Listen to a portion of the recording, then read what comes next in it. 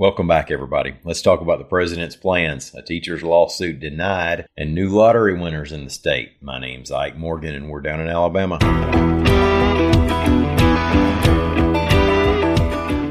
President Joe Biden will be in Alabama next week, reports AL.com's William Thornton.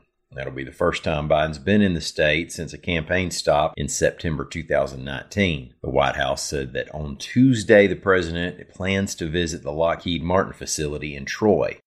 Details about that visit are yet to come, but that Lockheed factory there got some attention in February when a Ukrainian journalist tweeted out a photo of Javelin missiles that were stamped Troy, Alabama. The shoulder-fired anti-tank Javelins are built at the Lockheed plant there and are among the weapons that have been used by Ukraine in its defense against the Russian invasion.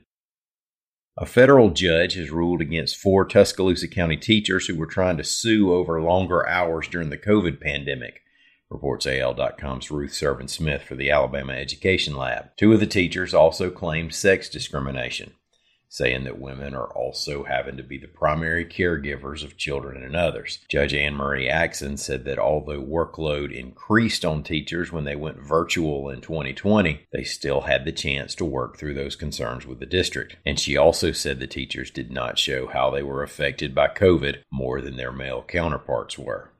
Now here's one for every responsible moderate growth retirement planner out there.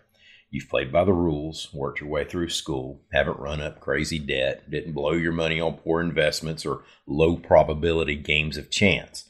Here's a way to go from us to you.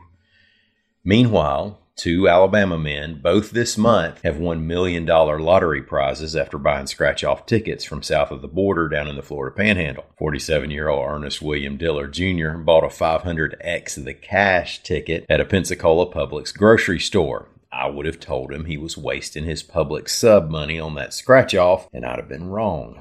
He chose to take the lump sum payment of $820,000. Now, before that, Donald Lee Lush of Opp bought his scratch-off at a package store in Laurel Hill, Florida. Laurel Hill is southwest of Florala and about the size of Louisville, Alabama. He also took a lump sum.